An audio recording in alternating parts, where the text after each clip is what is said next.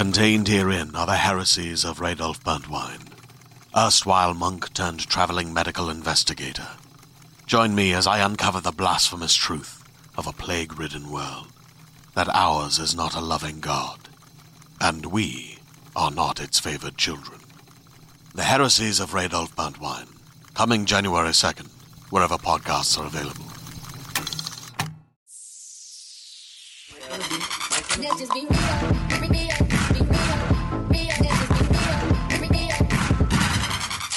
Hey guys, it's Malls. It's episode 83 of Please Advise. You guys, today's a cool day because our guest is someone that I met on the internet, much like all of our other guests. Her name is Julie Bush. And Hi, me. girl. I know, Hey, I met girl. you on the internet. Thanks for being here. I'm so glad to be here. I'm so happy. I know. I love that you because I think you're like a cool person. And when you were saying that you listen to the show, I was like, seriously? Like cool people listen to this show? Oh, 'Cause, every I mean, episode, girl. no offense to my listeners, but I don't think much of you. So like I kind of was like, oh, that's really nice that like a cool person listened to my show. That's great. I'm just kidding. I love you guys. I'm actually annoyed by about half of you that call in, but I think that you're fine. All right. So Julie, welcome to the show. I'm so glad you're here. You will probably notice I don't make a ton of eye contact when I do this, and I might even just put my sunglasses on at some point.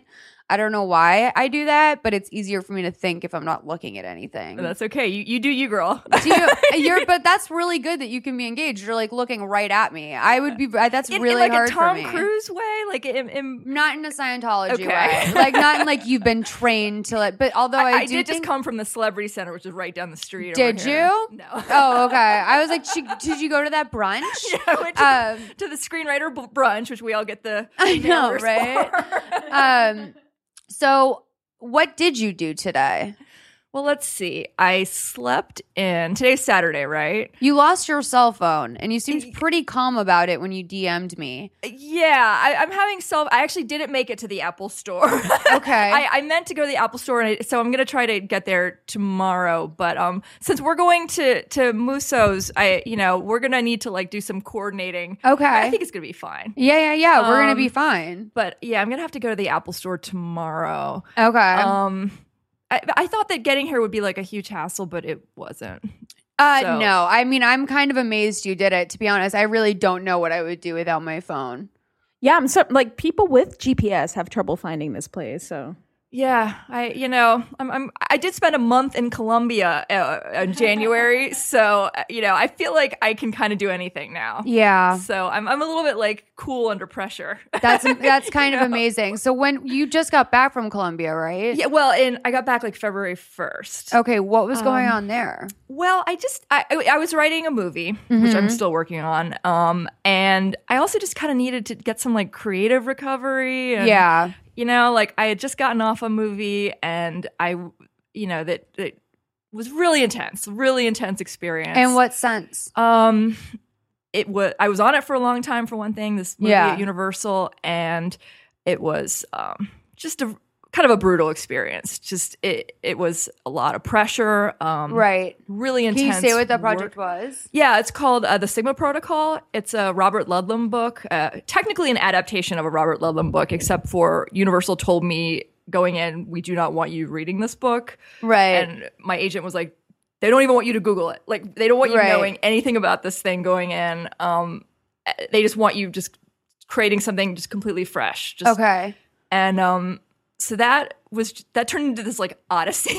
Right. That's even more pressure. As much as, although it's kind of freeing, like because you can go wherever you want with that. That's even more pressure, especially when something is adapted. That means that there's fans of it originally, and that's very scary. Exactly. I'm really impressed by your like taking that on. To be honest, I don't think I could do that. And the thing is, like, it had been like they had been trying on this project for 15 years, and they basically told me like, either you hit this out of the park or the project dies. Right. So you have to succeed where all these other screenwriters have failed. Right. Or it's your fault that it dies. Like that's what they told. And it was so much pressure. Right. It was so intense. Luckily, I think I succeeded. Like, yeah. I'm not being rewritten. Like, everybody seems to love it.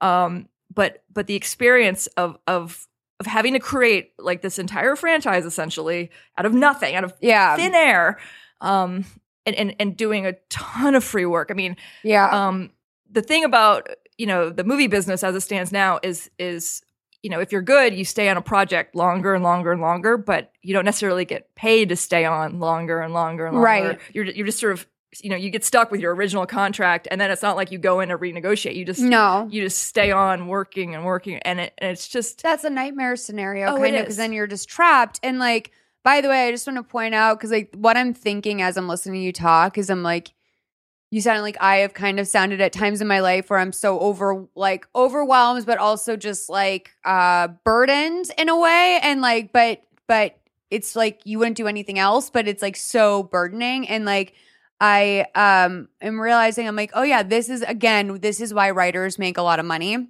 People who write movies and people who write for television and stuff, because you can be a secretary for 6 months and not need to go to Colombia to like chill, to unplug and like spiritually rehydrate. And like, you get to keep that job and not like have to wait 3 years till you get another amazing job. Like this is a very emotional profession. That's exactly right. Because when you're a secretary, which my mom was, Yeah.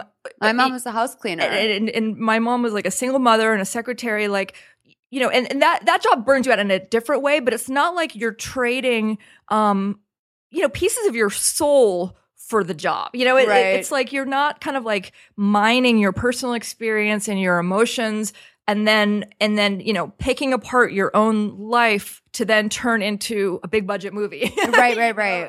Well, it's a paycheck, and I really actually have always been envious of people that can pick up a paycheck and just go to work and get a paycheck every week. Like I have weird fantasies about like wanting to work at the Hallmark store. I don't know what it is with the Hallmark store, but like I just picture myself, and Tina the Diva, our like number one listener, she worked at the Hallmark store and did not speak favorably of some of the experiences. But I think I'd have a lot of fun helping people pick out their greetings and, organizing stuff, putting cards back, making sure the envelopes, people aren't taking, envelopes that don't belong with the cards. I'd be a stickler about that. I know the impulse to grab the pink envelope when technically you should have a white one, but that would be my job at Hallmark. And I kind of like really want that, but I can't. It would never satiate my need to like get a lot of attention. Well, you're exactly right. And I think that what you're talking about is like a craving for simplicity. Yeah. That that like I was sort of fantasizing on Twitter the other day about how like I keep sort of, now that I'm sort of back in Hollywood and sort of back in the mix, like I keep kind of drifting back to the Columbia, where like all I had to do was stay alive, get to the next place, and just think, and no one, I don't speak Spanish, so like no one understood what I had to say, so I didn't have to speak to anyone. Like I just had to stay alive. That's basically. so nice when you don't have to talk to anyone because you don't speak the language. I forgot that that's the best feeling in the world, actually. And it let me just kind of zone out and kind of, be by myself and think about my next movie and it was my life was so simple for a month. Yeah. And I think that Hallmark store fantasy is the same kind of thing where you're just matching the envelopes to the cards. And you're helping customers find their pill compartment. Yeah, exactly. And then like I'm shutting up the store and like folding my apron and going home and having a normal dinner. And like that's but like, I fantasize about all of these things. Like I keep thinking like, oh, when I move into the house, like now the house is like what I'm projecting my desire for normalcy onto. So it's like when I move into the house, like I'm just going to stay home. I'm going to eat really healthy. I'm going to like read all the time. Like I'm finally going to catch up on all those movies everyone told me I should watch 10 years ago. But that's not my life. Yeah. Like I need a little bit more chaos than that. Like if boring was an option for me, I would have gone with it a long time ago. It's not easy to live this tortured. And I've gotten a lot better about it. I think a lot of it was like that faux torture that you drum up in your 20s. But like, which I'm so aware of now, by the way. I had such drama in my life in my 20s. And now when I listen to people, I'm like, none of that's real. Like you literally are making that up. Like you're anticipating things that are never going to happen. Or if they do happen, you're going to be so above them that it doesn't even matter. Like but I still just don't see myself being the person that's like, if I bought an elliptical machine, it would just stay in my garage. I would never go on it. It's a nice idea. It just isn't for me. Yeah. I'm too buck wild. I don't know. Do you go out a lot? I don't. I'm not like a go out person, which isn't to say I'm like antisocial, but I'm so career oriented. Which I know that like you're career oriented too, but you go out less so. I found a better balance when I was like in my early. I actually didn't realize that I had a really, really, really unhealthy relationship with work until my third year on Two Broke Girls. When I started dating Derek, actually. Yeah. I realized I had a really, really unhealthy relationship with work and that it just filled my whole life. And I didn't date for like 8 months, which is like, that's kind of weird for a single 27-year-old to not be dating because you're just like nose to the grindstone, like thinking about work. And I was also running a company. It probably wasn't a good place to be dating anyone.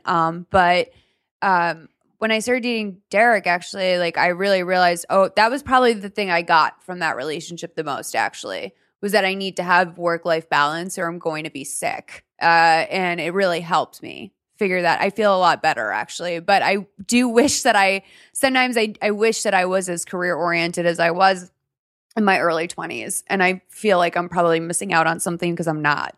But I'm not. I don't know.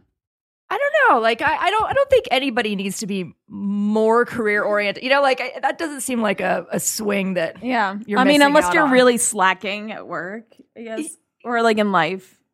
Yeah. I mean, and you don't seem to be a person who is like, I don't get that from you. Well, thank you. I could think As much do as I know what you. it is? I think that it's first of all, people always think I'm like stronger and more impressive or whatever than I am. I actually discussed that in therapy last week when I was like, when people are nice to me and like say things to me like, oh, like you're kind of intimidating or something. I'm like, who the fuck are you talking about? Like, I was like, I don't see any of those things. When people are surprised that I date assholes, like, I'm like, are you kidding? Like, of course I date assholes. But like, that's, so that's that. That's that piece of it.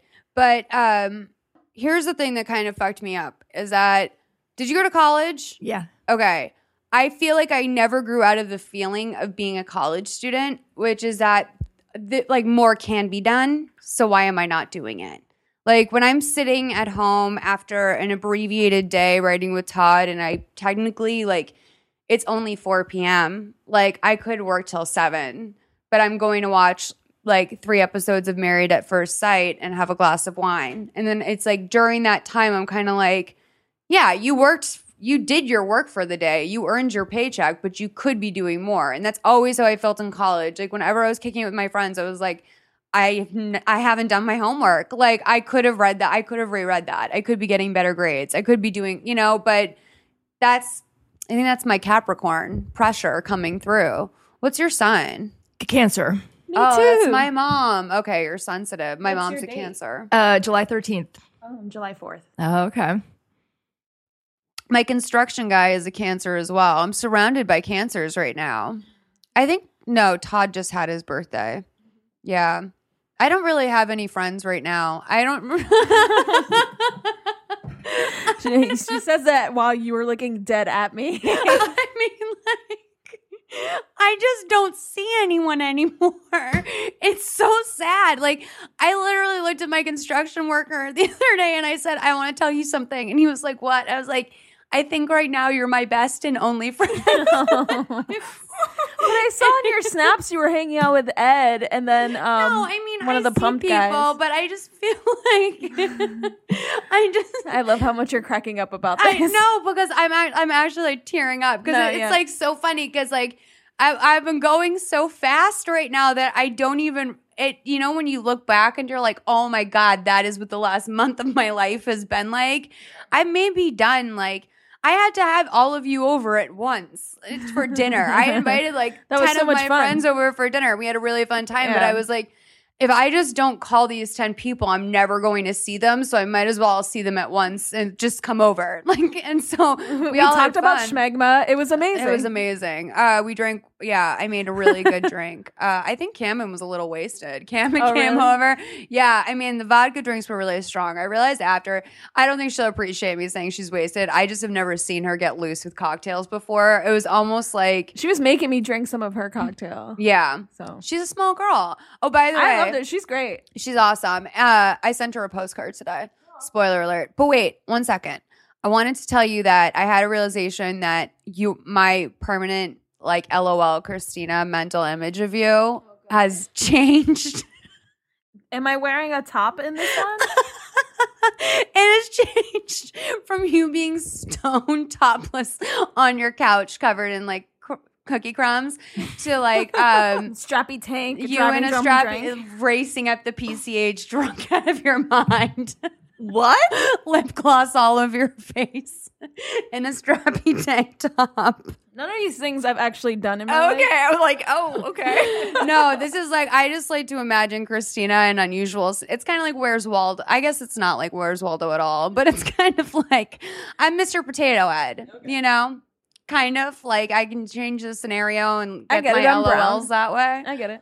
No, girl, I know, you're I'm just just kidding. interchangeable. There's so many secrets to you. Like, I know that I feel like you're probably into some kinky stuff that I don't know wanna get into about. it. I know you are. I feel like you might be the biggest freak of all my friends because you keep it quiet. Oh, I gotta know be you a don't lady like in it the when I street.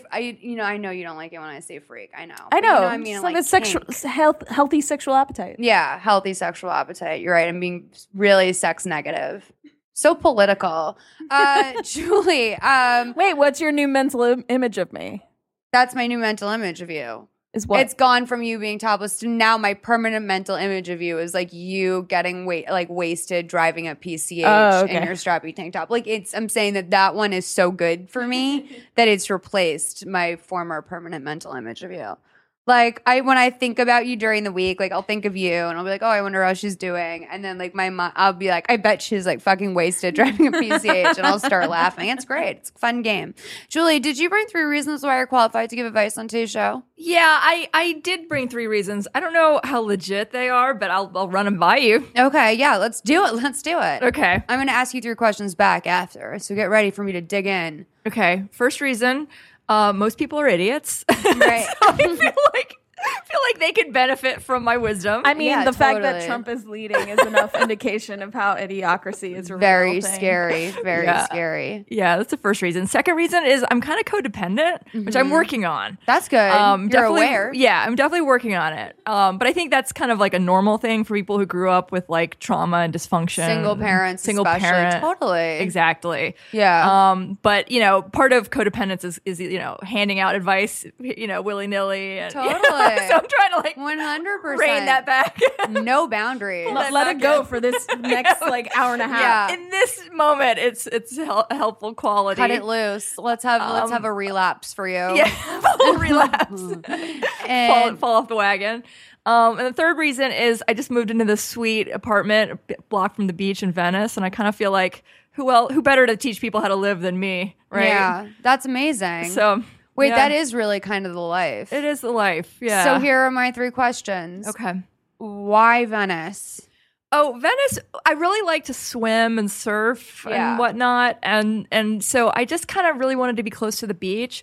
And then I knew about this, but it really hadn't been, like, this wasn't the reason I moved there, but Venice is kind of like the tech hub of LA Totally. right now. And I write movies about technology and stuff. Yeah. And It's so, Silicon Beach. yeah, that's what they call it. I mean, that's not why I moved there, but I'm literally living across the street from Snapchat. Oh now. my God, I know exactly where you're living. But because do you actually even know what I was about to say to you? You know What? what I bet is so good in Venice? What? Tinder. Oh, I yeah. bet your Tinder's I'm really not good even in Venice. on Tinder, but like if I jump on there, then like it's gonna Because you blow can't up. be broke to live in Venice. So we know these men, unless they're fully homeless, we know these men have jobs. That's good. Well, you know what I haven't looked on it, but Happen is probably really good. Which is like the location one. Yeah. It's kind of like Tinder, but it's like anyway. I haven't looked on any dating apps since I moved in, but like once I fire those up, then yeah.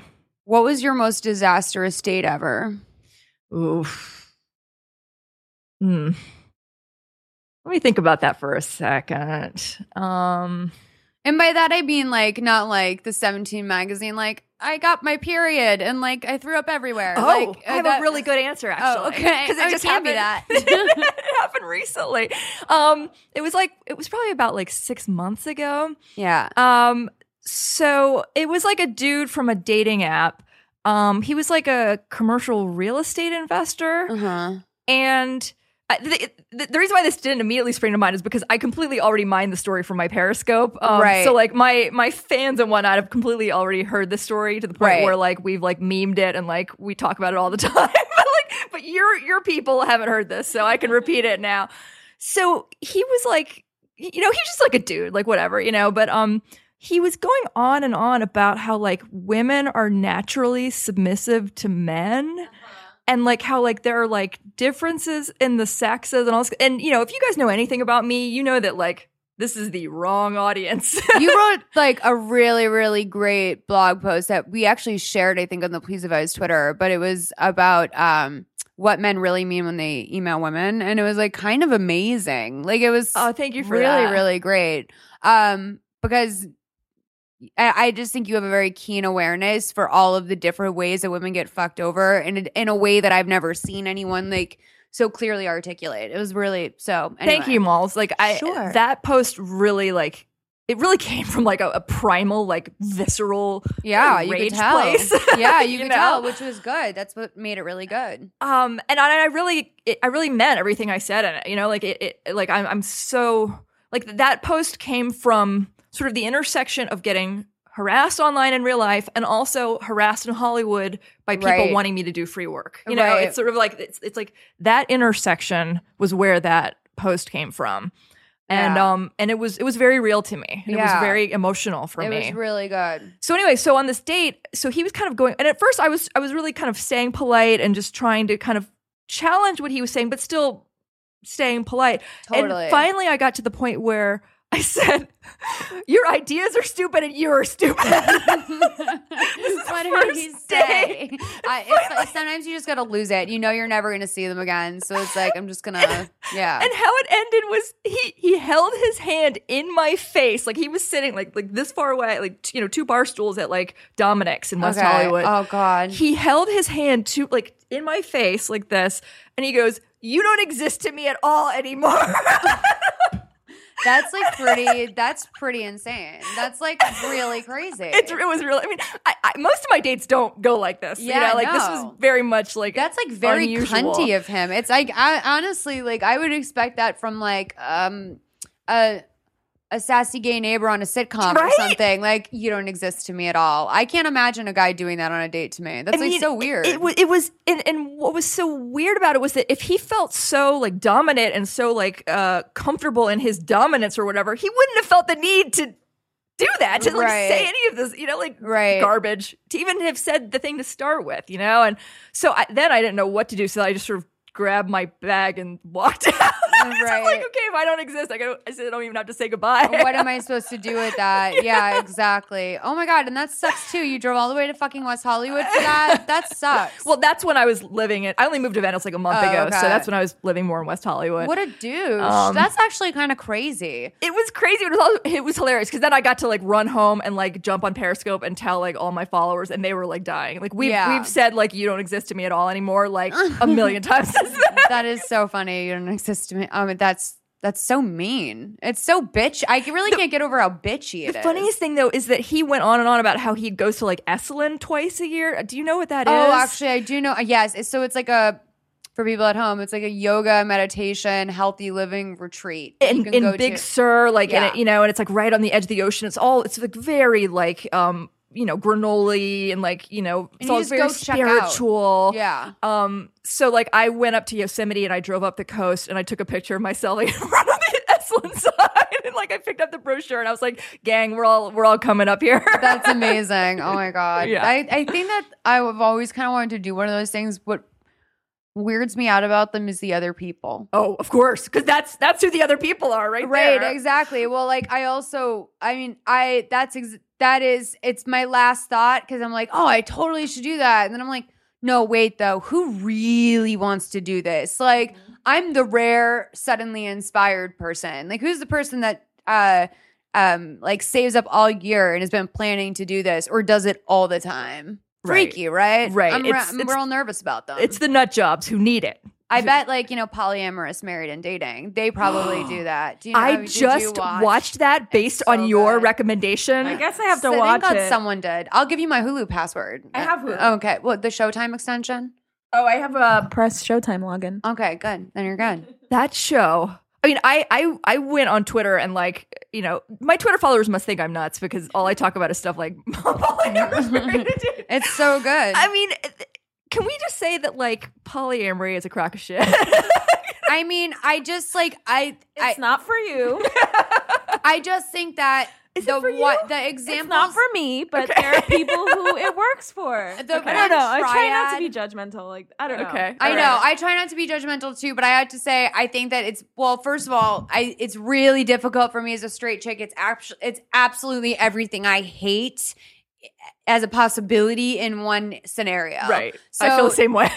so that's why I think it's a crock of shit because it's like to me that's just it's hard to believe, but at the same time there's lots of things There that are could hard be for me to people believe. you know who are in poly relationships Sure. right now that you just don't know that they're Sure. So I'm positive that there are, and I know that like whenever I talk about it, I'm like turning all these people off and making them angry. Right. I mean, there are people that I know are in poly relationships that are like my friends. That's why I've tried to stop talking about herpes. It's because I also realize that 1 in 4 statistic is probably like 1 in 3 at this Right. point because like the 1 in 4 are the people who are admitting it or have been tested already. right.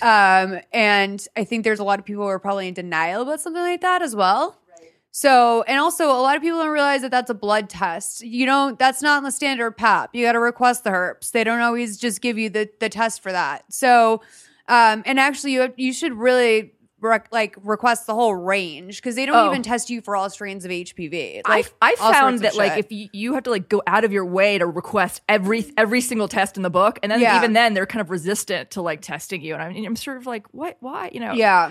But the show Polyamory, Married and Dating, I thought was just like from a dramatist perspective, and I think you'll relate to this. Right. It was such a character study. Oh, totally. In like passive aggressive darts being thrown, but Well- like covertly. Okay.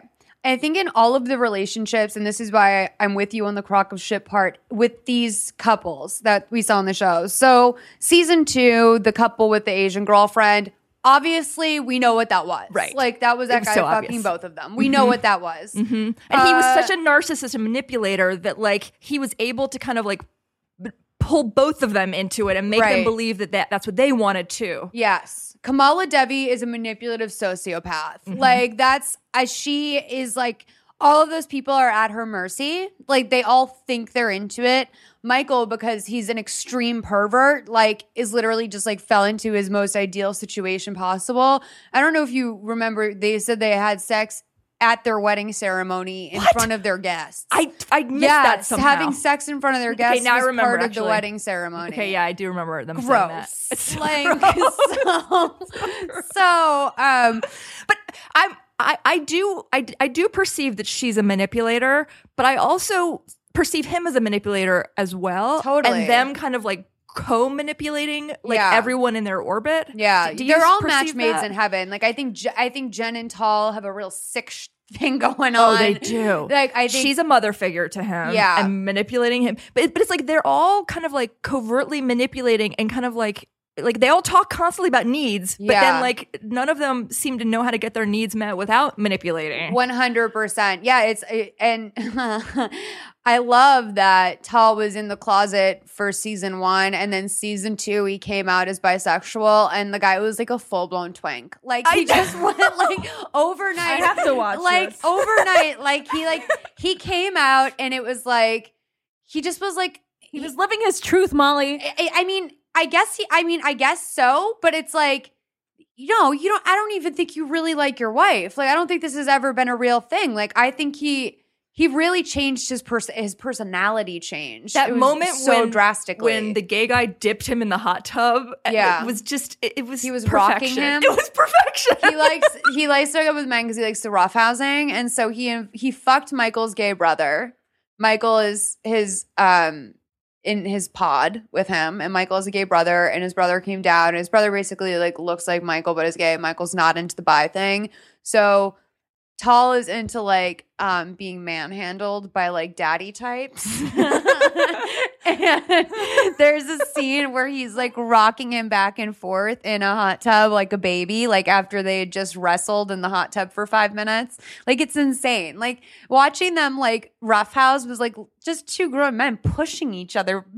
It was Dudes are weird. It but was yeah. perfection. Okay, after I'm done weird. with House of Cards, I'll watch Polyamorous. Dig into Married that to drama. Date. I'm sure. I honestly think it's better than House of Cards, which I've never seen. But I'm just so, No, it so is. sure I of have it. seen House of Cards. It is better. It's the best show on If you're TV. interested in like character motivations and drama, it's like none of these people seem to understand why they or the people around them are really doing what they're doing. Like, Right. I think a lot of them are sex or love addicts. Yeah. You know, and they don't, and they're all sort of like couching what they're doing and all this sort of like polyamory nonsense. But it's like they don't seem to really understand their own motivations. Yeah. And they're kind of like, oh, you're not really poly, or they're all talking about going deeper and all this kind of bullshit. Yeah. You're like, no, like you're just a sex addict. Like, it's, Yeah. you know, it's the bottom line. Yeah, like, when Tall snuck out of bed to like bone Jen and have a threesome, and oh my god, it was crazy. Like that was the thing, is that Jen had a rule, like we can move in with our lovers,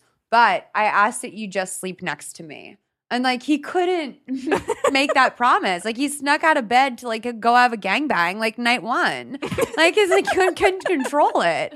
It's like he's like a little boy. Tall is very much like a little boy. And Jen works at his parents' bead store. I just want to throw that out there. She works at a fucking bead store that his parents own.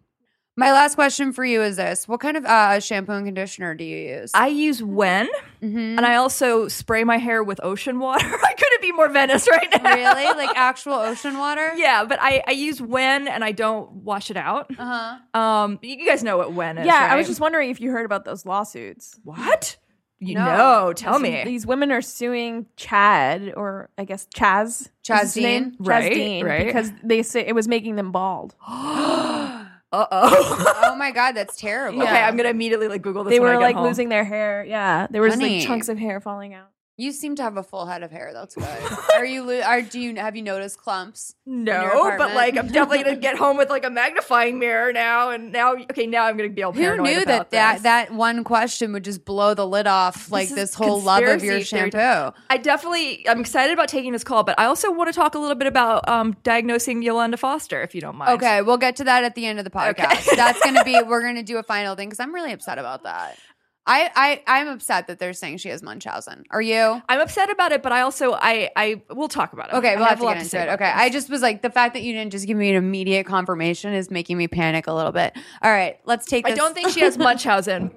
All right, think I'm ready to take our calls. Are you? I'm ready. All right, let's do it. Hey, Moss, big fan of the pod. Okay, so my boyfriend and I have been together for nearly 3 years, and he's the greatest, and we're super compatible and super happy. I have a pretty well-established career at the ripe young age of 25, which is surprising, and he is going to graduate law school next spring. So we currently live in D.C. but want to move out to California after he graduates. We're in total agreement about that. The only thing is he is really into San Francisco and I'm really into Los Angeles. So he's told me before that he would be happy wherever I am, which is super sweet, but I'm trying not to bulldoze in this situation and really pay attention to what he wants to do too. I can do my job really in either city and he can also. We're likely going to both cities this year just to really think about what we both like about them and talk about it and all that. But what is the best way, do you think, for us to come to a place where we're both happy with our choice and not feeling resentful towards each other at all? Thanks. Love you. I mean, it's only an hour-long flight. Like, why don't you just move to wherever you guys can get work Yeah, and that's then what I was just gonna go say. back and forth to whatever city you want? I mean, I know a lot of people from the Bay Area who just take a plane home for a weekend. Yeah, I'm thinking like find the best jobs like in whichever city, Yeah. and then decide based on like wherever the right job is, and that's not like a huge decision between LA and No, San but Francisco. it is kind of crazy how different versions of California they are. Yeah. Like Right. LA is such a deserty, and the Bay is more like, it's more cold. It More has more expensive, for nature. one It's thing. definitely, oh my God, it's so expensive.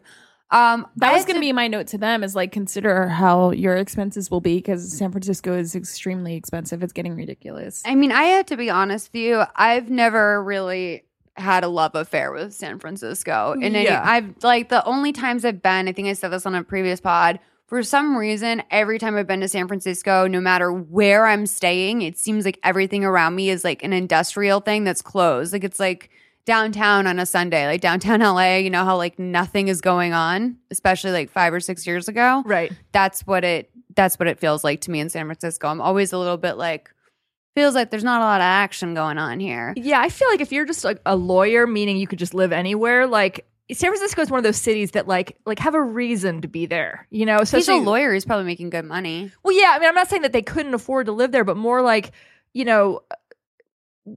like if you're in tech, I could see being there, or like just an industry that like really puts you there. Yeah. Otherwise, like it just seems like everyone is being priced out of San Francisco. How long have they been together? 3 years. Oh, so I was gonna say just break up, but no, it sounds like you guys are actually working. Do you love that? That I literally was like, no, just fuck it, it's not gonna work out. Like, sorry, but I guess if you guys have been together for 3 years, it's probably gonna be fine. To ask you a question though, why do you want to live in LA? Especially like, I don't understand why people who don't work in entertainment want to live here. Yeah, I mean that is kind of my next question too. Like, do you want to be involved in entertainment? Are you an entertainment lawyer? What about it do you like? Is it like I could see it if he wants to work in entertainment. That I could see, but otherwise, like, there's not a lot drawing someone to the gay scene is LA. really sad. Like the whole West Hollywood scene is really sad. There's obviously pockets that are different, but you have to find your friends. And that takes a while. Especially in LA where people don't talk to their neighbors. I'm not trying to tell you that this is a bad city to live in. I actually just bought a house here. Obviously, I like it. I'm living in Glendale. Like, I love Glendale. But it took 10 years for me to live here, for me to feel any sort of ownership for this state and this town. I'm not, where are you from? I love it originally? here. I know you love it, but that's so not my deal. I'm from rural Georgia, and I'm here for Okay. the entertainment industry, for movies. Where would you live if you could not live here? Oh, I would live in some really exotic place like, South America or Africa or Really? something. Yeah, like I would go way far away. I love America. It just bums me out that it is America right now. Like, Yeah. I actually really love America. Like, I love traveling within the 50 states. Like, that's something that I never really did a whole lot of until the last, like, few years because I was just working all the time. And I'm like, I love Tennessee. Like, I love Texas. I even love New Orleans. It's amazing. But it just like, no matter where you go, like the political landscape stays the same. And that really makes me sad. I actually do worry about it and get like kind of panicky about like, am I going to have to move to another country eventually? Yeah. Like, are things going to just or have people always felt this way? It's a little bit of a scary climate right now. It is really scary. I just can't believe, like, it feels like the same issues keep coming up. Like, especially like all the women's rights stuff, like, people being like, I'm just surprised that like pro-lifers are still getting their days in court at this point. It's really surprising to me. It bums me out. It makes me so sad. Yeah. Because you would think we got far enough that, how many times do they have to fucking say it? Like, I feel like it's like 1% of Planned Parenthood's business is actually abortions. Right. Most of it's like, everything else. I think honestly, it's the cancer screenings that I don't think get driven home enough because healthcare in America is so expensive. getting cancer is so fucking expensive. We were joking on the last pod that like we're all just kind of saving up to pay for our cancer treatments someday. And like It got dark. and like it's like What kind happened in here? Sorry. Oh guys, I'm like a so loaded political. So Sorry. political. I actually was getting political for two. But no, yeah. but I mean, like, I understand where you're coming from. And also, it's just like, I think a lot of it stems from the fact that many of the people in power are men. yeah.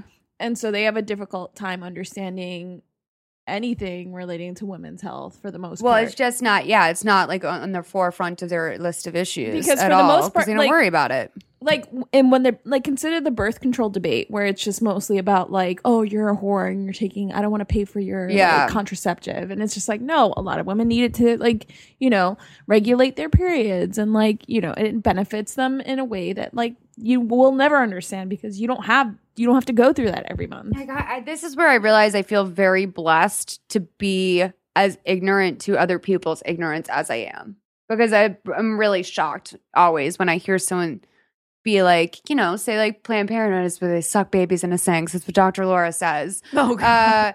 Like every I time, couldn't go past that to listen to the good advice. no, Like, I just- mean, like every time I hear that, it's like I I cannot. don't know why I'm laughing about I don't know why, because it's like it's crazy. It's crazy is why you're laughing about it. And when I hear that kind of stuff, I realize like that's almost funny to us because no one in our life talks like that. But like there's a lot of places where that's very normal for people to talk like that. And I'm kind of spoiled that I've never really had to live around that. Like grew up in like a very liberal like Massachusetts, like, you know, in an upper class town where like people were like, you know, rich liberals. But like I grew up in Georgia and I didn't even really hear people talk about like that in Georgia. I mean, I know that people do talk like that in Yeah. Georgia, but I didn't really hear it that much. Yeah. So I don't know where these. I mean, obviously they're out there because they're voting for Trump, but like, where Yeah. are they? So San Francisco or LA? I mean, honey, I don't know. I honestly just think you got to follow that sweet, sweet money trail. Yeah, I just say get the job and then that'll decide. That's Yeah. what I say. All right. Next call.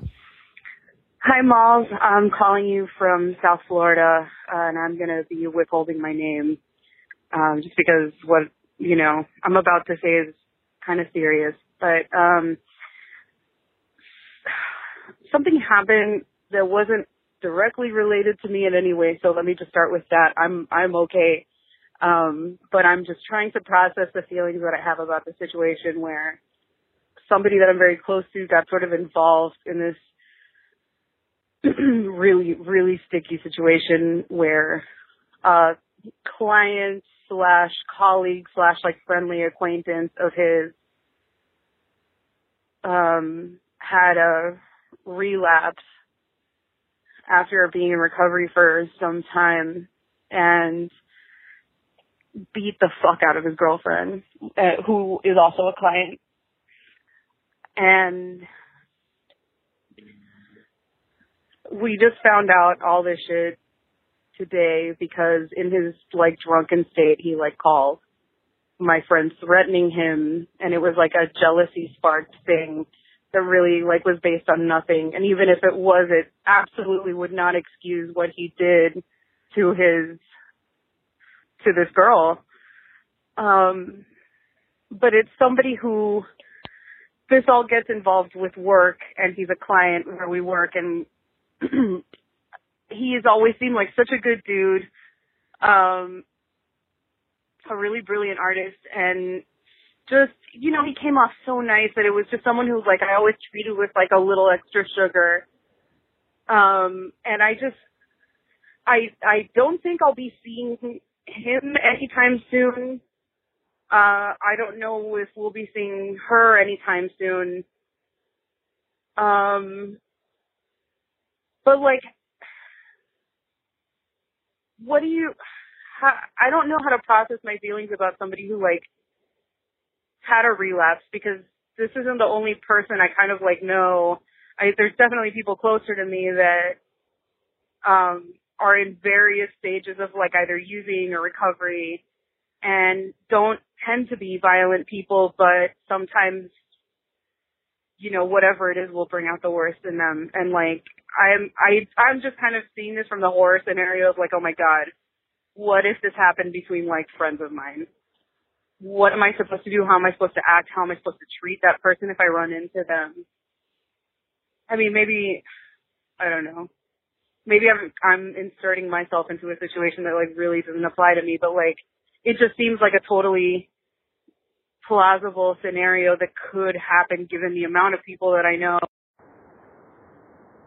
Hey, this is the caller from South Florida. We got cut off. I'm sorry for the long-winded message, but anyway, yeah, I feel so horrible about this whole situation, and I guess I kind of want to know what would be like the correct way to react if, like, let's say he comes in and, you know, what if I run into him somewhere, which is totally possible. Like, what happens when you run into somebody who you know is an abuser, but it was totally, you know, because of the fact that they relapse and that they have disease that's very real and very sad.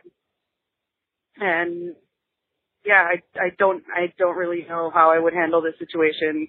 That's totally hypothetical, but not totally out of question either. Anyway, please advise. Thank you very much. Well, this is a really unfortunate situation on a million levels, but I think that the one pertaining specifically to you, which you are right, I don't think you're inserting yourself because you're not doing anything. You don't plan on doing anything, but when something really upsetting happens, whether it be national news or something that happens close to home, it's natural to have a difficult time processing how something like that could happen and to feel sad about it. And there's no way around that. I was kind of think, you know, it kind of reminds me of recently there was in the news that a woman, she's a public figure. She came out saying that her ex beat and raped her, and I believe her. And the person that did that, the guy that was accused of doing that is, and I say only accused just because it's innocent till proven guilty, but I do think he did it. That person was my really good friend for like 10 years. Were we super, super close, like day-to-day close? No. Was he like one of my favorite people to see? Like if I ran out into him out? Yeah. And again, this has nothing to do with me either, but at the same time, because I care about this person, it was really difficult for me to understand how someone I care about so much could do something so terrible. And so like, honestly, just deplorable, indefensible. Like no one can defend that. But one thing that I want to throw out there, especially because this guy did have a relapse, is that I find that it's always best to approach these things with as much compassion for all parties involved as possible. And I know that sometimes it's really difficult to drum up compassion for someone that's done something really bad. But when my friend was accused of doing this, all I kept thinking was what happened to him. Because people aren't born monsters. It's a conditioning over time. And like it's a lot of stuff related to childhood, stuff that he witnessed, maybe stuff that he kept inside, stuff that he has never been able to deal with. So it came out in this really angry, cruel way. Much like the guy you were talking about, he had a relapse from drugs and alcohol and went fucking nuts. Like in his sober self, in his real self, he would never want what he's living right now. But he's out of control. And that's actually pretty fucking sad. So all you can do is just kind of be sad about it and acknowledge that it happened. And then in time, it'll get better. But you don't say anything. It's not your business to talk to people about their relationships to begin with, let alone something this insanely personal and also a legal issue and all sorts of things. So Julie, what do you think? I have a few thoughts about this. For one thing, it's a little bit unclear what the actual question is, because the caller is sort of saying, so I'm not calling about what actually happened. I'm calling in case this like hypothetically happens again. I mean, am I misunderstanding? I thought it That's was she that kind of said like, yeah, what if something like this happens? I mean, I think she threw that out there. I almost viewed that as like rhetorical because I feel like she's cycling through all of the things that she's feeling about Okay. this. I've almost That's viewed like a that as defense to sort of be like, yeah, like oh, what if I'm that not- happens again? You know, I think she Yeah. was cycling through all of the different scenarios as one does when something unbelievable happens. Okay. Like you're just trying So I to should just figure. ignore that. Yeah, I think Okay. she's just trying to figure out. I mean, I actually assume that you guys all work at a gym. That's what I thought. So I was like, I don't think he's gonna come drunk into the gym and like flip out on you guys. So she's not afraid for her safety. I think she's really asking, should I get involved in any way Right. or not? Like if this No. happens again, or even for this instance that already happened. I think that honestly, I think she knows better. I don't even really know if there was a question here. I think other than she was saying, how do I deal with it? And I don't even really know if there was a question here, but I think the way that you're dealing with it is exactly right. Like, I think you should be talking to people about it. And obviously, don't over-assign. I mean, you as a person who knows him as a client, like, he's never going to do to you what he did to his ex-girlfriend because she's his ex-girlfriend and you're a girl, I think, who works at the gym. So, like, he would never feel that anger towards you because there's no basis for it. He obviously targeted her because he has a lot of fucked up emotional unresolved issues regarding her, and he was completely freed up to express those things via his fists because he was high and drunk. You know, I feel really sad for this man. I do. I feel really, really sad for him because I know that he's going to get sober again, and it's like it's always like and then be like, oh my God, what have I done? think about like doing meth or something, okay? Like you, for some reason, you get slipped to meth and you're on meth for 3 days and you do fucked up shit. You kill people, you push your landlord off the roof, like you steal cars, rob a bank. You do anything you can to go get more meth. And then after 3 days, you wake up in a hospital bed and you yourself has to deal with that uncontrollable behavior that you are now responsible for from the last 3 days.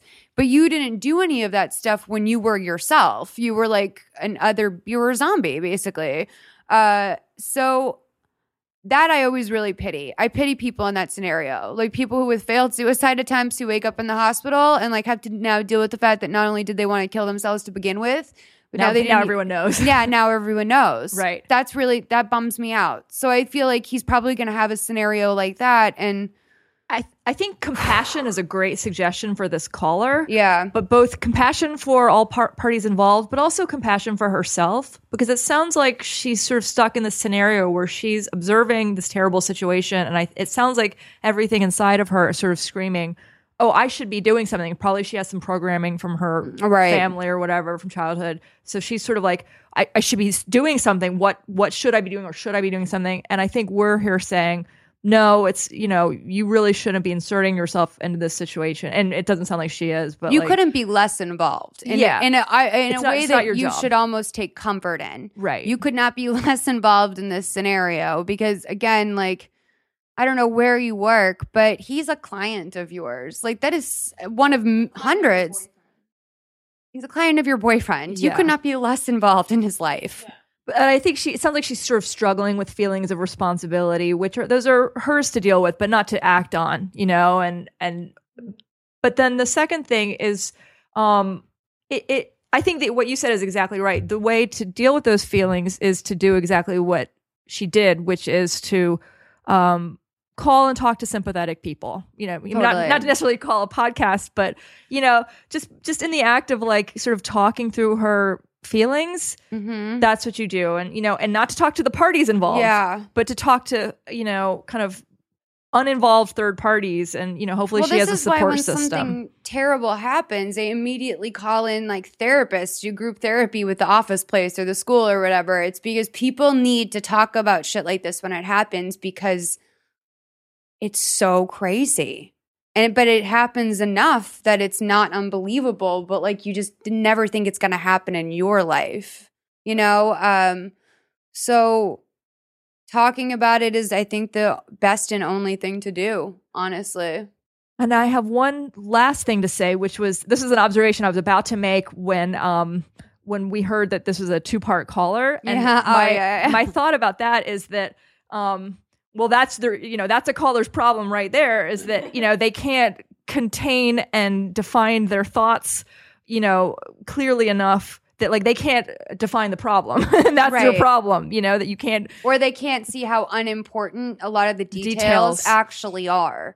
I mean, I hate to say this, but you could have just called and said, a guy who comes into my boyfriend's work beat up his girlfriend after getting really drunk for the first time and breaking his sobriety. And should I do anything? What should I do? Click. Yeah. How do I deal with this? Like how do I handle it? Yeah. But when you hear, like, when someone goes on for that, you're exactly right. It's that I think she feels really unsure right now. Like, that's really what it is. I think a lot of our callers just feel really like.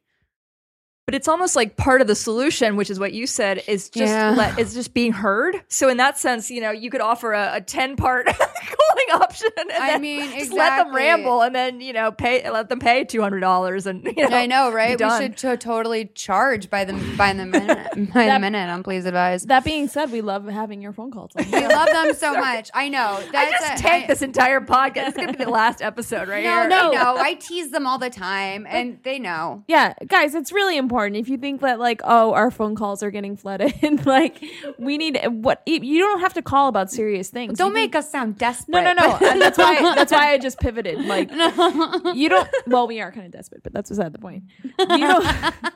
You don't have to call about serious things. You can call. Someone had asked Molly what she likes to cook, and Molly just straight up gave her recipe on the podcast. You can ask little things like very that. Long, detailed recipe. Yeah, it's chicken soup. Yeah, and exactly. I also really like questions that I personally don't know how to answer. Someone just called asking how to grow herbs once, and I thought that was a great question. I really liked that kid when he called and said, like, my roommate uses my toothpaste. What do I do? These are actually big life issues. And don't be afraid to call them in. None of them are too small for Please Advise. I actually also just really like it when you guys call and ask me about Vanderpump Rules and Pretty Little Liars, because it gives me an opportunity to talk about my favorite things. So thank you for that. 323-450-7408. That's the number you can call.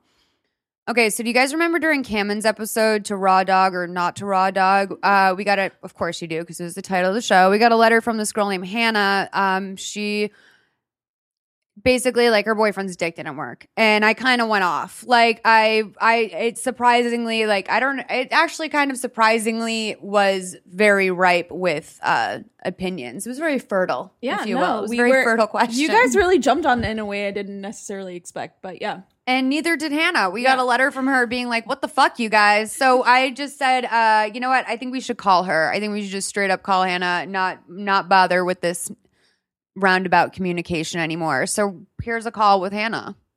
Hello? Hey, Hannah. Hi. It's Malls. Hello. Hi, hon. We have Julie Bush with us. She's a writer. She writes movies. Hi, Hannah. Hi, Julie. She knows about your boyfriend's penis. So, hon, I wanted to call you because we got your follow-up email, and I know you were basically just kind of like, just to summarize for the people at home, you were kind of like, dude, I like called in on a whim, and like I was not expecting that response, which honestly, it's because you were talking to ladies in their 30s. Who was I with that day? Pharmacology Dick? Kammen. Okay, yeah. So you were talking to 2 chicks in their 30s who are like used to dealing with guys who are like messed up. So that's why I think we had a lot to say about it. But we learned some interesting facts in an email today, which was that you are 24 and this guy's 34? Yes. Are you guys in a committed relationship? Well, if I'm being totally honest, we actually broke up 2 hours ago. Girl, no. What happened? I live in Los Angeles, and I went to Austin for a few days, and I was just feeling really disconnected from him while I was gone. And so I texted him yesterday trying to hang out, and he couldn't, and asked if I could hang out on Sunday. And so I was just like, hey, is everything okay? Like, what's going on? I've been feeling a little bit disconnected from you. And he was like, yeah, I've been meaning to talk to you. Like, I really don't think I should be in a relationship right now. And he's like, I don't want to talk about this over text. So, when can I see you? And so he came over today, and yeah, we broke up. Oh, are you okay right now? I'm like pretty pissed off. I'm not going to lie. Can I tell you something? I hope this is helpful, like useful to you and not hurtful. But like, Okay. I think it's a good thing because I wasn't getting good vibes. Like, I think that this is a really good thing. Yeah, no, I don't really know. I mean, he kind of broke up with me for a reason that was just existing in his own head. And I think in the end, like, he has some hangups about his last relationship that he really needs to go to therapy about, and that he was clearly bringing into our relationship. And so even though it's so frustrating because things were so good until all of a sudden he just decided that they weren't anymore. Yeah. I do think it's for the don't want to be with someone who is going to bring, like, I spend a lot of time and money on my own therapy and self-care. So I want to be, working with someone that also does that. Right. And I don't want to like minimize what you guys had at all, but like there's definitely also a thing about the fact that he's 34 and you're 24. I think especially when I was 23, I was dating a 32-year-old that like I genuinely thought was like so into my brain and like into me as a person and like valued me and stuff. And like then I had a realization like, oh, he was just like a kind of older perv and I was a 23-year-old girl, which is like kind of prime. So like I want you to like know too that like if he's displaying weird emotional issues, like he wasn't in this for the right reasons, Yeah. I mean, obviously, as you know from the email, we had sexual issues, and so I don't think that it was necessarily a sexual thing, but I do think he has some issues about not being able to sort of identify what he needs and be honest about that, which is just very frustrating because we went into this relationship. We were committed, but like moving very slowly, and he made me promise to be really honest and communicative with him if like at any point it wasn't working for me. And I totally did that, whereas he didn't. And he just sort of broke up with me on a whim and didn't really like mention or give me the opportunity to be like, okay, what's going on here? That sounds really, really aware and like I'm actually super impressed by like how put together you are right now. I'm very impressed by that. What are you doing tonight? Well, I'm supposed to be having a party at my house, but given my, I don't know. Well, I was going to say, Julie and I are going to go get dinner after at Musso and Frank's in Hollywood after this in like an hour or something. And if you're in LA, if you want to come meet us for a drink, you can. We would love to meet you. I mean, yeah, I would love that. Would you mind if I brought my roommate along? She's the one who got me into your podcast. No, not at all. That sounds great. Yeah, that would be super fun. Yeah, let's go get a drink. I think that would be good. I think that's what we need to do. But if you're supposed to have a party, well, are people coming to your house at like 8 p.m.? Like, what's going on? Oh, not at 8. No, not until much later. Okay, good. Okay. Well, yeah, I know. I'm like, what? Wine and cheese? Like, what? You're not having a game night with wine and cheese, you 24-year-olds? I'm so sorry. I'm like so old and out of it. Okay, well, yes, come on, and we'll figure it out after. But I think that this is a really good thing, and I'm glad we're gonna go get a drink. Well, thank you. I appreciate it. Yes. Okay. Christina will be in touch, and she'll send you my cell phone number. Okay, that sounds good. Well, thank you. No, thank you. And I'm really impressed by you because, like, I think when I was 24, like, I know when I was 24, like, I was handicapped every time someone broke up with me. I mean, she sounds so together. I know. You're handling this way better than I would. How are you not drunk already? I would be like, all right. I love it. I love it. Hannah, you're great. Did I miss the actual reason he gave for the breakup? Sorry if I missed it, but like, what did he say? So he essentially felt that he wasn't giving me sort of like the time and attention that he felt like our relationship deserved. And he's very busy and he's very career focused. And So our relationship was very casual. We didn't see each other too often. We didn't talk to each other too often, which worked very well in my life, and I was very comfortable with. But I think he had some hangups on whether or not that made him a shitty boyfriend. And so that was sort of his reasoning, is that I just think he had some hangups on like what it means to be in a relationship, and I think he has some major hangups about balancing a relationship and a career. So yeah, we're sort of in the same line of work-ish, and I was always very supportive of him, and he very much appreciated that. But I get the sense from some other things that he's told me that he has some hangups about what it means to like really be in a relationship with someone and how much attention you need to give them and that sort of thing. And girl, like, you are so much more than someone's like support system, by the way. That took me a really long time to figure out, that like being like the supportive girlfriend actually gets really boring, and it kind of sucks because like then you're always worried about his weird feelings. Like, he can support you. Right. Yes. He can be the supportive boyfriend and support you. Hannah's world, Right. Hannah's rules. Right. Okay, honey. Well, we're going to let you go, but we'll be in touch and maybe see you later. Yeah, that sounds wonderful. All right. Bye, hon. See you, Hannah. Bye. Okay, so that was a call with Hannah. It was really great. Full disclosure, Julie and I just split a weed macaroon, tropical jungle flavor. It's actually really, really pretty. A company makes them. What's the name of this?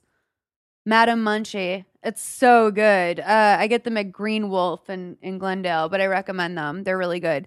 I kind of love that call. So if this episode gets a little weird towards the end. Yeah. No, but I kind of loved Hannah's call. That she was like, I had to be honest. We talked about this, though, and I told you that I'm going to tell her this tonight when we get a meet drink, up. if she shows up for a drink. Because I want to see her face before I say it to her, but I'll say it now because also just remember it'll be 2 weeks. So I'll be out of the woods. I think this guy's fucking other girls. I think it's obvious. I think he's a player. Yeah. And that's why I don't think they were ever exclusive, which really makes me nervous about her not using a condom with him. How long were they together? Did I miss that? Few months? Yeah, I can't recall. What I think the they were original- together like 4 months or something. And after then they, decided to pull the goalie or whatever. I don't know. Also, 34 and 24, like, it kind of broke my heart to hear her kind of bending over backwards talking about how, like, he doesn't know how to be in a relationship. No, he just doesn't care, doesn't want like, to, you doesn't want to do are- the work. You're like his little sex babe right Right. now. Like, that's it. Like, you're the 24-year-old that like is willing to fawn over him. And it sucks because I've been that. And when I look back on it, I'm like, it just makes me so sad for my younger self that I didn't even realize that I feel like I was getting made fun of in a way. Yeah. Like, it's like they knew something that I didn't know. Oh, yeah. Which was that I was young and naive and they were pulling one over on me. Like, that makes me feel really sad. I don't think Hannah should feel like that, but I know that's how it made me feel. Here's the thing. Sometimes when you try to give advice to younger women about this kind of stuff, and like speaking from your own experience, they're just like, "Oh, well, that doesn't apply to me." They don't Sometimes kind listen. of like, yeah. They 'Cause don't listen. I sure as shit wouldn't have listened when I was didn't 24. Fucking listen. Yeah. That's why I always tell these people, like, you're gonna do what you want to do anyway. I know you're not listening to me. Like, whenever and Dr. Laura does that too. She'll call and she'll be like, someone will be like, "Well, thank you for your opinion." She's like, "Yeah, you're not gonna do any of it, huh?" And like the person like hangs up the phone. But it's like, I mean, people a lot of time just want validation, or they just want to, like, people just do what they want. Yeah. They do what they want. It takes a while to realize what you want is to not hurt yourself. Which is what I think the difference is, like, eventually you're like, oh, I thought I wanted that because he's like hot and interesting and pays attention to me and like maybe successful or something.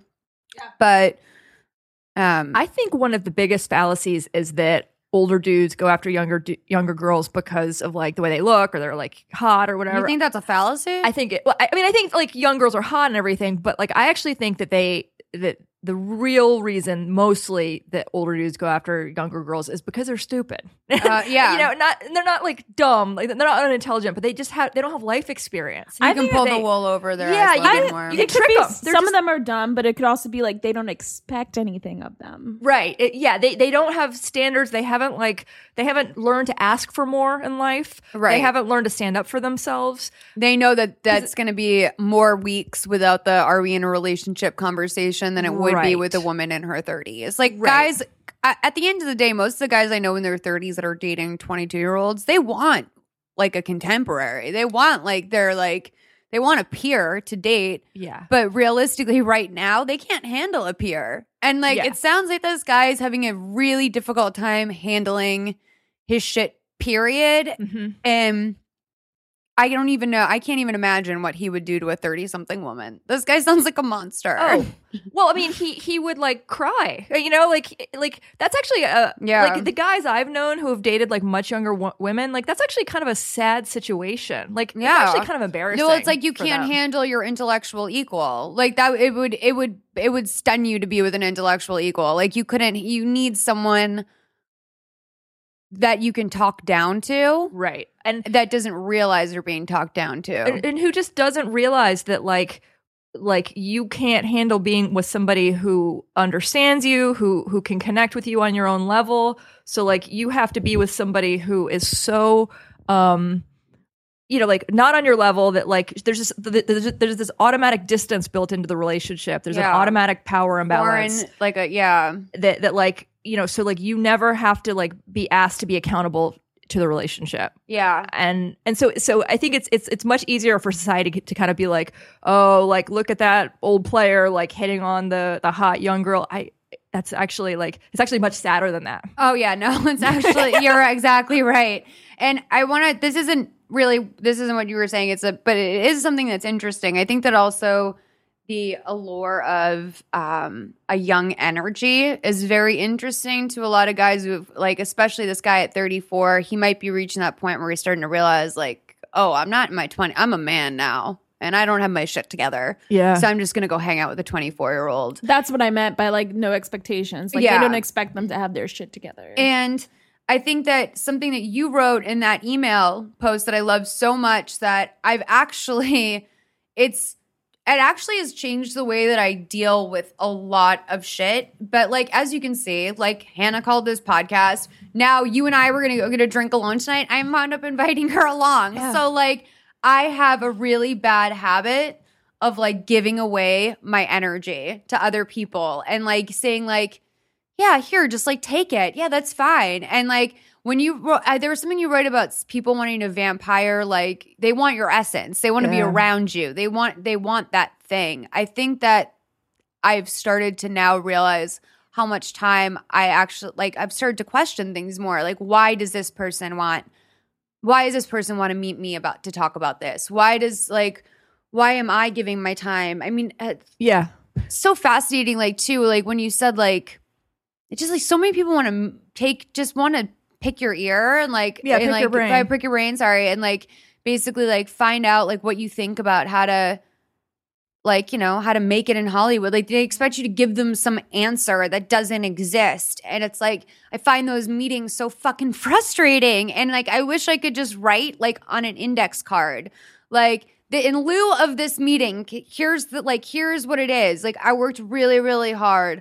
I don't know how I got how it was different for me than it is for other people. Like I worry every day whether or not I'm going to keep working. Yeah. Like no one has their shit together. Just keep trying. Like I wish I had that printed on a card that I could just give to people instead of having to go have a weird lunch meeting where like I'm letting some 25-year-old like buy me lunch, and it's like I don't want. Yeah, you don't need a free or lunch. then You don't I have time feel for like that. I need to pick up the bill because I'm No, like, no, well, no. I guess. And so then Uh-uh.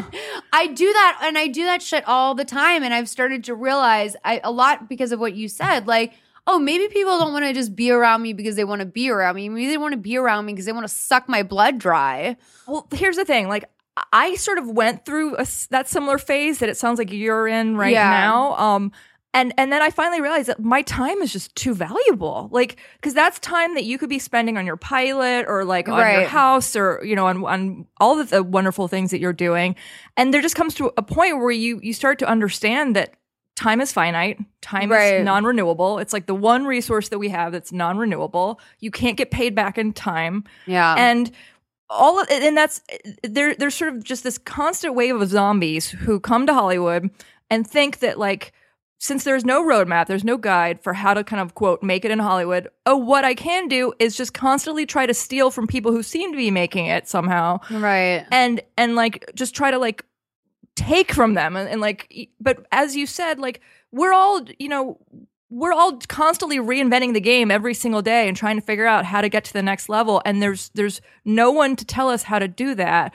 And so they have to figure that out the same way that we're continually figuring it out each day. Yeah. And I have to say I take real exception to like, and it shouldn't annoy me. It should actually just make me feel like happy that I can tell that they're doing this. Mm-hmm. But when people try to write to me in my own voice, where it's like a mock, it's like them trying to, like, as if I can only understand things when they're spoken to me in a way that you think I would say them. Do you In know what I Mollyese. mean? Yeah. Like just the way I talk. And it's Right. like, it pisses me off, but because it's also like, find your own fucking style. Like, you're not getting it because you aren't me.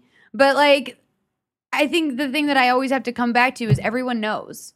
Like, everyone knows who the real Molly McAleer is, the real person who has that voice is. So I can't be that upset by it, but it bums me out. Oh, it should, because what's ironic is that voice is everything in this town. Yeah. Like, you can build an entire career and get a house and have all these wonderful things because of your voice. But that's something that if somebody hasn't yet articulated to themselves what their voice is, which is actually really hard to do. Yeah, you grow into it. Then all they kind of do is stumble around in the dark copying other people's voices, people Right. who have done the hard work of figuring out what their voice is. Yeah. And so it should bum you out. I mean, that's a bummer, man. I think I was definitely inspired by other people, but I think I at least had the mental sense to not ever like rip someone off like that. Like just like fully like be doing someone's bit to their face. Like that's like kind of a lot. That's a little extra to me, but at the same time, I definitely like, that's how you find out what you like and what you're interested in. And everyone like copies their heroes. Like everyone goes in and repeats like their favorite joke from like Letterman the night before. Like we all did that as kids to figure out who we are. That's something that's very common as a kid, is like mimicking other people. But it just at a certain point it becomes like unacceptable, especially if you're trying to do it on a professional level. It's kind of fucked. Yeah, I mean, I think all beginner writers start by doing that, but then you definitely should be moving out of that pretty fast. Yeah. But the thing about like not giving away both your time and sort of your life essence and the sort of like pick your brain thing, like that's a real thing, and I think that's really significant, especially as women, because we have been acculturated and sort of trained by society and by our families that what we have is not of value. You know, Right. that like, what men do is like, I'm speaking in broad generalizations, but like, what men have and do is value and should be monetized, and that what we have and do is kind of like softer and it's emotional labor, and that like we're supposed to Right. always be like taking care of people, aka taking people to lunch and paying for their food if they're kind of like more junior in our profession. And, we're supposed to be the caretakers at the office and like making Right. sure that everybody in the writer's room, making sure their feelings get nurtured and taken care of. I just make sure the dudes in my office go to lunch. I'm like, guys, And as you're sort of expected to do that as a woman, but the fact is that's not your job. And that's not your job in the writer's room to like make sure that like, everyone's feelings stay managed. But yet, like, if you stop doing that, suddenly you're a bitch or you're difficult or you're hard to work I just with. really admire it because I can't disassociate from my genuine desire to make sure everything's okay. Like that's like, I guess, the codependent in me that's like, well, yeah, it's a waste of time, but like I literally can't imagine not wondering like, oh, is that, like, how are you doing? Is everything okay? Like, did you eat something? Like I do wonder that about my friends and my coworkers, and I oftentimes make the mistake of over assigning friendship or meaning to my coworkers, where it's like I feel really close to them. Like Todd is like basically my best friend right now. We're together all day, but it's like at the end of the day, I have to remember he is my work partner. Like it's Right. about work, and we do work. But I think that in a lot of workplaces, I've overinvested friendship wise in my coworkers, which is a big mistake. And I don't think men do that as much or share as much at work about their personal lives. Yeah. But they're afforded that opportunity to do that by our culture and by their families. We're not, Like, they weren't trained to sort of be these little like mothers and girlfriends and wives, you know, in their families of origin and in our culture, in our schools. Yeah. Like, we were trained this way to like be these little like codependent nurses and teachers, you know, growing up. And part of my like healing journey, if you will, has been to try to kind of unlearn that pattern inside of me, because I just so deeply see how much it's not serving me. It's not serving me in Hollywood, and it's not serving me in my personal relationships, because it's just this like constant energy drain. Yeah. Where I'm like just constantly giving away, you know, my feelings and my time, and like I don't go on those lunches anymore, right? Like in those coffee meetings. I just got really, really stoned. I'm sorry. I have to just say it out loud. It just like hit me really hard. You did suddenly get a look in your face, and I was like, oh my God, I'm being so boring right now. No. I just was like, oh my God, I'm really my face started to get hot. That's why. So I'm really sorry, because that's like, I hate to break up what is a really valid, interesting point with just, hey guys, I'm stoned. But yeah, all right. Sorry, I needed to say that out loud. I feel a lot better. No, I'm glad that you did, because I actually saw it in your face, and I was like, okay, I'm like just boring the shit out of these girls right now. No, not at all. In fact, maybe we should take some calls. That's the thing. I was like, sometimes Molly and I communicate. Like, Hannah, wordlessly. Hannah has been just Hannah's like some sort of beacon of light for us. I don't know what it is, but Hannah really like opens up the please advise world. I don't know, something about her questions. Something about raw dogging, man. Well, like, yeah, it's just like that she had no idea. I mean, oh wow, okay. I mean, I have to get like real intimate with a dude before I'm like raw dogging. You know, I mean, like, I don't even have sex with them. I can't even like find someone that I like want. You know, I can't even find someone I want to have sex with. It's just too hard. Oh, she had an IUD, if you remember. Oh, from the- right. Yeah, Okay. that's why she was raw dogging. Okay. Yeah, but for me, it's more of like the STD thing. like That's not why. trusting. Were you about to say the AIDS thing? No. No. I was going to say herpes, but I don't want to be that specific. Yeah. It's about the STD thing. That's Yeah. really why. I don't care if I get, there's ways to handle if you get pregnant or if you I mean, I I get couldn't paranoid deal with because that decision. condoms don't even protect against like all STIs. You know, like I get I get so paranoid. Yeah. It's so easy to get herpes or HPV. You don't even have to have sex to get either of those. I know. I know someone who literally got HPV from a hand job. Yeah, because the guy touched his dick and then he touched my friend's dick, and it was transferred literally through hands. I'm not even kidding you. God. Like a mutual masturbation moment. We might get HPV by going to Musa. I know, literally. Like just showing up in Hollywood, we have like 50 new strains. I have to go get all my warts burned off tomorrow. All right, let's take a new call. Hi, Malls. This is Laura, aka Lala. I called a couple weeks ago about the Gronk cruise, and I'm just calling to follow up and let everyone know I did not end up going on the cruise, which blows. But yeah, the first time I called in, shocker, I was super drunk. I was actually just like on the Staten Island ferry, wilding out with my tall boys and just screaming about how much I loved Rob Gronkowski. But by the next morning, I had to look at my bank account and be like, $2,000, it's actually a ton of money for me right now. And then literally everyone I know is like, Laura, you like bros more in theory than in actuality. Like, you would not have enjoyed being on this, like, just like floating bro castle, basically. But I was suspicious of them then, and I'm still suspicious of them. I think I would have loved this. I totally regret not going. It looked like the perfect vacation for me. Like, New York is disgusting right now, and Mama needs a break. So, like, I definitely missed out. But it's okay. I'm just going to, like, take this as a lesson, decide to follow my heart and her podcasts, and just not listen to the haters anymore, because I make my own money and I can use it however the fuck I feel like it. But it's okay. I've learned that lesson. It'll all be good. And then also the Gronkowskis are like very much out and about in the off season, and I would not be surprised if by this time next year I've met one of them in some capacity. They're actually hosting a gala up in Burlington, Massachusetts. Which like I'm not considering going to, but like maybe I'm a little bit considering. It would be so funny to go to a black tie affair to try and meet these guys. It would be so funny. I don't know, who knows. But yeah, thanks for following up, and also thanks for the advice. I listen to that clip at least once a week. It just cracks me up. Love you guys. Keep it up. Lala, I don't even know what to do with this. Like, I never say this to people because I think it's I'm disappointed in you. Like, I'm really, if you don't get your ass to fucking Burlington, Massachusetts, which by the way is fabulous. I can't recommend it enough. I used to go to the Burlington Mall growing up. It's not that fabulous, but it's fine. It's a nice town. A lot of memories for me. Then I hate you. Like, you have to go. You already fucked this up once. Like, are you kidding me? I don't know anything about the New England Patriots, even though I'm from New England. I don't like football. That cruise looked fucking awesome. That looked like so much fun. It looked like the best cruise ever. There were so many news stories that came out of it. It was something like 135 people that were on the Grand Cruise didn't realize they were on the Grand Cruise. Like, they bought tickets to a cruise and they didn't realize that that's what they were getting. It's insane.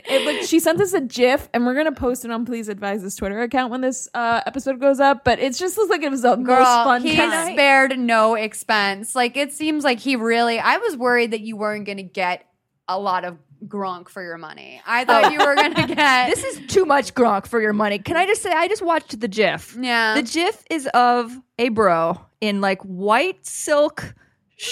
Board shorts, I would say. Basketball short, just almost. Twerking his little junk. He's just shaking his HPV warts all over that Gronk cruise. I mean, like, you could just get hit in the eye with those HPV warts. He did have like a really like bouncy butt. Oh, he is getting a Nickelodeon show. He is? This is the news. I just Googled him. Oh, wow. Yeah, hide your kids. Rob Gronkowski is getting a Nickelodeon show. Oh, my God. That's the Gronk there. I mean, look, I think I know nothing about this man. Again, I think there's something electric about him. There's something very appealing about him. I don't know what it is. From the back. And by the way, like that, I'm not into butts. I'm not into muscly guys. I'm not actually that like. You're not into the two things I like about them. No. Like, the thing that I'm into is like wit. Like, yeah, like fucking pale, weird looking guys. And but I really look at that and I think that looks like so much fun. That looks like completely unironic, fun, good fun times. Looks like there's only $2,000. You passed up on the opportunity of a lifetime. Honey, you go into debt for that sort of thing. With your like, dream, what's wrong with you? With your dream man for only $2,000 that you actually had in the bank. Are you kidding me? I know. What kind of woman are you? By the way, 1,600 it was not 150. people It was 16. didn't realize that they were on the Rob Gronkowski cruise. Wow. Oh my God. Well, that's how electric he is. Someone wrote from the Boston Globe's account of Rob Gronkowski's party cruise. Okay. I think yeah. Am I having a good time? Oh my God, yes. Although I kind of don't remember last night. I might have blacked out, said a Framingham woman who identified herself as, there's absolutely no way I'm telling you my name. This is another quote from, but it's a very big boat, and the Globe story reveals that more than 2/3 of the people on board had no idea it was a Gronk cruise until they showed up. Here's from the Globe. There was also plenty of cruisers who had no idea that Good Time Gronkowski, what a name, was among them. The Norwegian Pearl holds more than 2,300 passengers, but only 700 of them were part of Gronk's cruise. The rest thought they were on a boat for ordinary vacation to the Bahamas. Non-Gronk fans interviewed said they were unfazed by the shenanigans. In fact, some of them even enjoyed the additional color. Visiting from Atlanta, Sue Fritz was on board with her husband and mother-in-law, and she admitted she wasn't too interested in sports. I've been telling my husband, John, take a picture, Fritz said Friday afternoon. Hey, the more drunk people there are to laugh at, the better for me. I mean, this is just, everyone has a great attitude on this cruise. This really, honestly, these are my people. I think those are my people. Like, I feel like I should have been on that cruise. I really missed out. I'm upset. What about a Please Advise cruise? That would be really fun. Oh my God, that'd be amazing. So troubled. God. Well, this is the truth. A Please Advise cruise would be very fun. It would be a sailboat. But I Very true. there are 4 listeners with money who probably freak me out. Well, this is There's a video. I don't know how far I can hold it. You can watch on this one. I was worried that you were not going to get a lot of Gronk for your money. Oh, God, he is having fun. He is fun. See, I was worried. Look, these people are dancing with him. His bros are out with him. He's getting his fucking life. He's hot. I'm sorry. His attitude is hot because he's having fun. Oh, my God. Spared no expense. He went fucking ham. Oh my God. This guy's a good time. I'm watching this guy dance and he's going ham. Hun, this is really honestly, Lala. Stop. Lala, This guy- you have a really healthy attitude about this because honestly, I wouldn't be. Does he have a partial boner? No, does he legit have a fucking boner in this gif, girl? Look, when he turns to the side, is that a boner? Is that like, what is that? Wait, is that like a partial bone? He's erect on life, Malls. Oh my God. Yeah, because he probably does have a boner feeling himself. He has fucking backup dancers and like 200 sweaty Massachusetts chicks screaming his name. He has a Gronk. Oh my Now, God. this is what I need to know. How is our girl going to get her way to this black tie gala in Burlington, Massachusetts? Is there going to be some kind of caper? She needs to go to Neiman Marcus and request the private dressing room, and she Right. needs to have one of their Pretty Woman one of their moment. people bring out all the dress. I mean, girl, you need to make up for lost time. This is know. serious. But is she going to like somehow like get into a relationship with Gronk? Like, I what- mean, no. She just wants like Can't one get night into a in Gronk. See, that's where my mind goes. Like, I'm such a like fairy tale. Like, By the way, Ed is me too, because I'm like, Ed, we can't tell her to do this because they're not going to get married. And Yeah, Ed- like, and they're it's just gonna- like, no. like I just don't want to see her get used, but it sounds like she wants to get used. So I maybe- know, but what Ed was so funny because when he was on here, I realized something about that clip because I listened to that back to that one too from time to time because that call cracked me up. But it's perfect. Ed said everyone's gonna get 30 minutes of doggy style, and I just want to say, I want to go back in time and just say to him, Ed. 30 minutes a pop? Like what? Now that I've seen that crazy boner and how hard he can dance, he probably could do 30 minutes It's a gonna be more pop. like 45. But honey, like that means he's working his way through the boat until dawn, basically every night at a half an hour apiece. I don't want to think about I'm it. thinking maybe you're getting 5 to 10, But if he goes on a and he cruise, does not finish every time. no, I know. Well, but if he goes on another cruise, we should all go. Dude, I would throw down $2,000 for that. I wouldn't even bat an eye at it. If you told me, I mean, I spent that much on fucking Beyonce tickets, No, that's true. and that's only one night. The Grand Cruise is also like forever in a very special way. Yeah.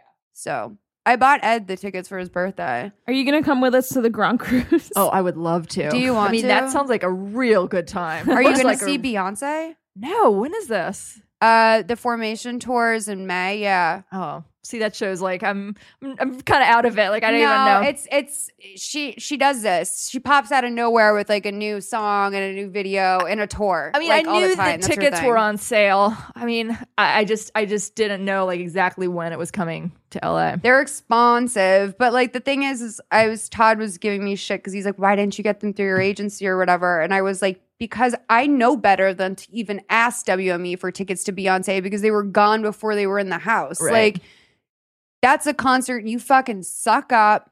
You go on StubHub. You pay the marked up price because you know I wasn't like calling Ticketmaster at 10 a.m. on a Tuesday. So I bought like marked up tickets, but that's the experience you pay for. Yeah. That's like you only get one Beyonce concert like every 3 years. So I'm pretty excited. Pretty excited. That's awesome. I would spend that much to see Rihanna too, and I don't think Rihanna's half as good live. I Yeah. love Rihanna. Oh, she knows how to live. I mean, Rihanna just is like she's hashtag goals. Julie, who's your hashtag goals like muse? Mine are boring. They're like Catherine Bigelow.